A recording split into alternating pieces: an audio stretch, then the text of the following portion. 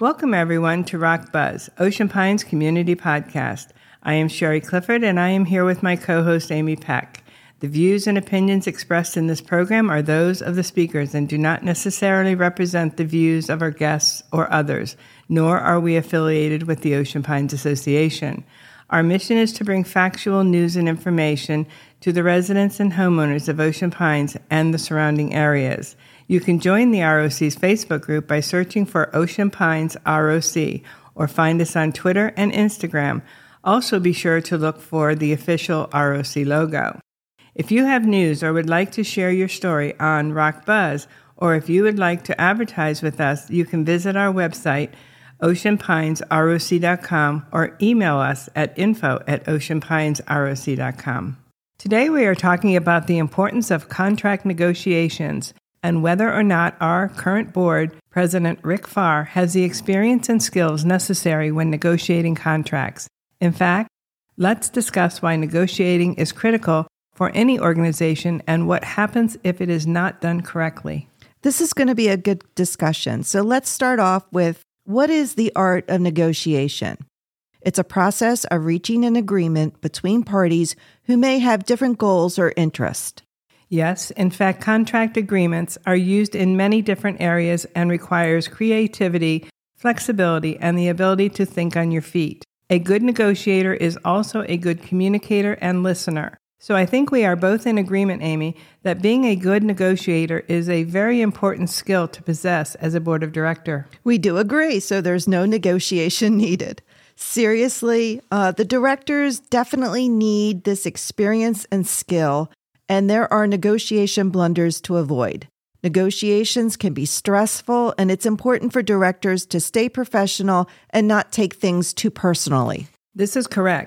In fact, during the negotiation phase of any contract, you cannot make assumptions, and you definitely need to be prepared with as much knowledge as possible, researching and knowing more than just numbers. It is important to ask questions, and then just as important, to be a good listener. Negotiation is a process, and it should not be rushed. It isn't about winning, and you shouldn't accept a bad deal. Some professionals say that you shouldn't rush to make the first offer or give price ranges. This is true. Being over-aggressive is definitely not advised. In fact, one of the biggest negotiation blunders is not maintaining confidentiality during any negotiation. You mean like talking to the newspaper while negotiations are going on? This is a very bad idea. Maintaining confidentiality is critical not just to protect sensitive information, but to maintain trust among each of the parties involved in the contract talks. So let's talk about when all of this has come into play with the current board. Well, in the news lately, we have heard about two negotiations: the renewal of the Matt Ort Company contract and working with the fire department regarding the Southside Fire Station. In both of these cases, we are hearing about these issues from the current board president. It is very important to note that Rick Farr does not speak for the board of directors unless he has been authorized by the board to do so. And as of this point in time, the OPA board of directors has not taken any formal position on the fire department's new firehouse or the renewing of the Matt Ort contract for our food and beverage services. That's true. So let's talk about the fire station first. That's the number one priority. John Viola, our GM, has said this multiple times, and he has put together a great work group. At the September's board meeting, he said that there would be a presentation at the October board meeting explaining the project and giving 3 funding options with his recommendations. That presentation did not happen because the two sides were still meeting. That last meeting between the parties was November 7th, and approximately 50 fire department members were present. President Farr continued with his blunders by suggesting that he and the board majority wanted the fire department to have, quote, more skin in the game, end quote. This was a shocking comment by the current board president. Does he not know that our volunteer firefighters literally have skin in the game every day for the residents of Ocean Pines? Well, from what I understand, at that meeting, the fire department members and many others were also very upset with the Progress newspaper article. I remember the fire department had declined to comment in the November issue. However, President Rick Farr is quoted at length in that issue. It starts on page 1 with the headline, quote, "FAR hopeful firehouse ownership issue can be resolved amicably," end quote. On this important issue, why is FAR speaking with the Progress at all? This is a surprising headline because the GM reported at the October board meeting that both sides were still meeting. FAR even made the comment that, quote, "both sides were working well together," end quote. But the Progress headline appears to suggest something different. Perhaps nothing should be discussed in the newspaper during a sensitive negotiation time. Yes, in fact, the Progress says, quote, "According to OPA President Rick Farr, top leaders in the Ocean Pines Volunteer Department recently rescinded a handshake agreement to convey the new facility and the land it sits on to the OPA once it's built, with the assistance of a significant OPA contribution," end quote.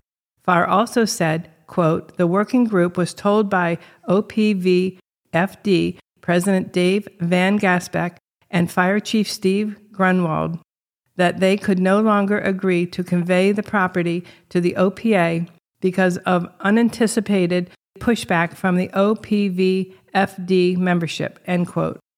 So Rick is discussing a handshake agreement, something that isn't advised when negotiating contracts, and it sounds like the fire department is saying nothing was decided and they wanted to meet with their membership.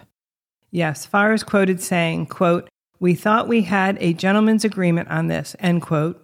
Quote, "This means we will have to have some negotiations with the fire department to resolve this," end quote.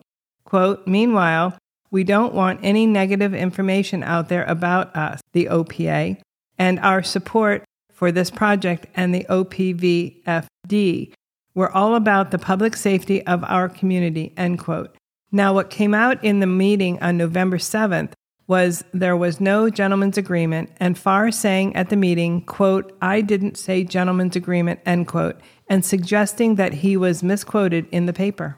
Another surprising comment that came out at the November 7th meeting was Rick Farr saying that he and the fire department president, Dave Van Gasbeck, talked several times, apparently on the deck at the Yacht Club Tiki Bar. Well, perhaps there is a huge lesson that can be learned here that no contract agreement should be discussed or agreed upon at the Yacht Club Tiki Bar. Exactly. But apparently the reason the president of the board decided to talk to the paper is because he did not want negative information coming out about OPA. Negative info? The only person talking to the press is Rick Farr. In fact, he goes on to tell the paper that OPA recently received a letter from Harmon and Carrozza asking about the status of the project, which is understandable considering how they were responsible for getting us grant money. The Progress reported that the letter seemed to have a subtext of why the OPA seemed to be, quote, dragging its feet, end quote, on moving ahead with the project. Farr says, quote, "We're definitely not," end quote. He said, quote, "We've been working hard on this for some time. It may take just a while longer to make it happen," end quote. Again, the fire department officials declined to comment in the Progress article, perhaps because they know this isn't what you do when you're in the middle of negotiations. And then there was this written on social media by Missy Grunwald. Quote, "Before you read the Ocean Pines Progress in regard to the Ocean Pines Association board article, please know both sides of the story. Once again, the board went behind the backs of the fire department and made a statement which was agreed would not occur until after the membership had a meeting with them. The truth. Nothing was agreed upon. No handshake, nothing. The chief and president stated they would need to bring it to the membership. The board continues to bully and manipulate OPFD and all of the residents of Ocean Pines. Enough. OPFD is not able to make statements, but the board can.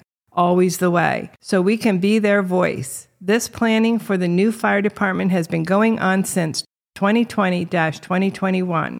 All questions have been answered.